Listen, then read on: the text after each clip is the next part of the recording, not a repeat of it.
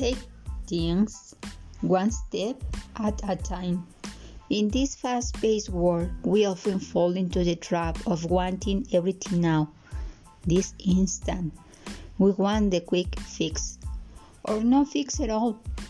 Unfortunately, the solution to life's problems don't always come in instant package. That kind of thinking, when applied to goals that require a series of actions, will keep us from accomplishing our objectives. To get from the bottom step of a ladder to the top one, you have to take it one step at a time.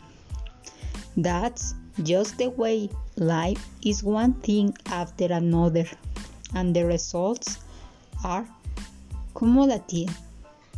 It's easy to procrastinate, but don't put off starting something you need to do just because you can't see the results of your efforts immediately. Come up with a plan. Go to work. Put tomorrow on the back burner and start to accomplish what you want to do today.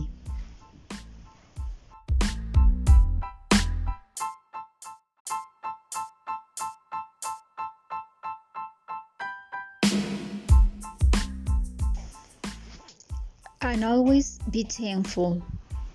When we are in one of those valleys in life, the last thing we probably want to hear from someone is to count our blessings.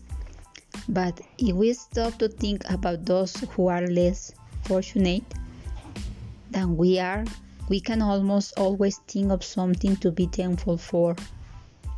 Our shoes may hurt right now, but at least we can be grateful that we don't have to walk in theirs. Trials may scare us, soften us, mold us, and make us humble, but they will also show us strengths we didn't know we had. Even as we fuss and fight with ourselves over how to get through what we have to go through, in the end, we will find that we love a little deeper and appreciate being loved a little more because of what has happened to us. Although this deepened awareness may not alter what we're going through, getting more in touch with the highest places in our souls help us feel a little better and show us that a thankful heart is truly blessed.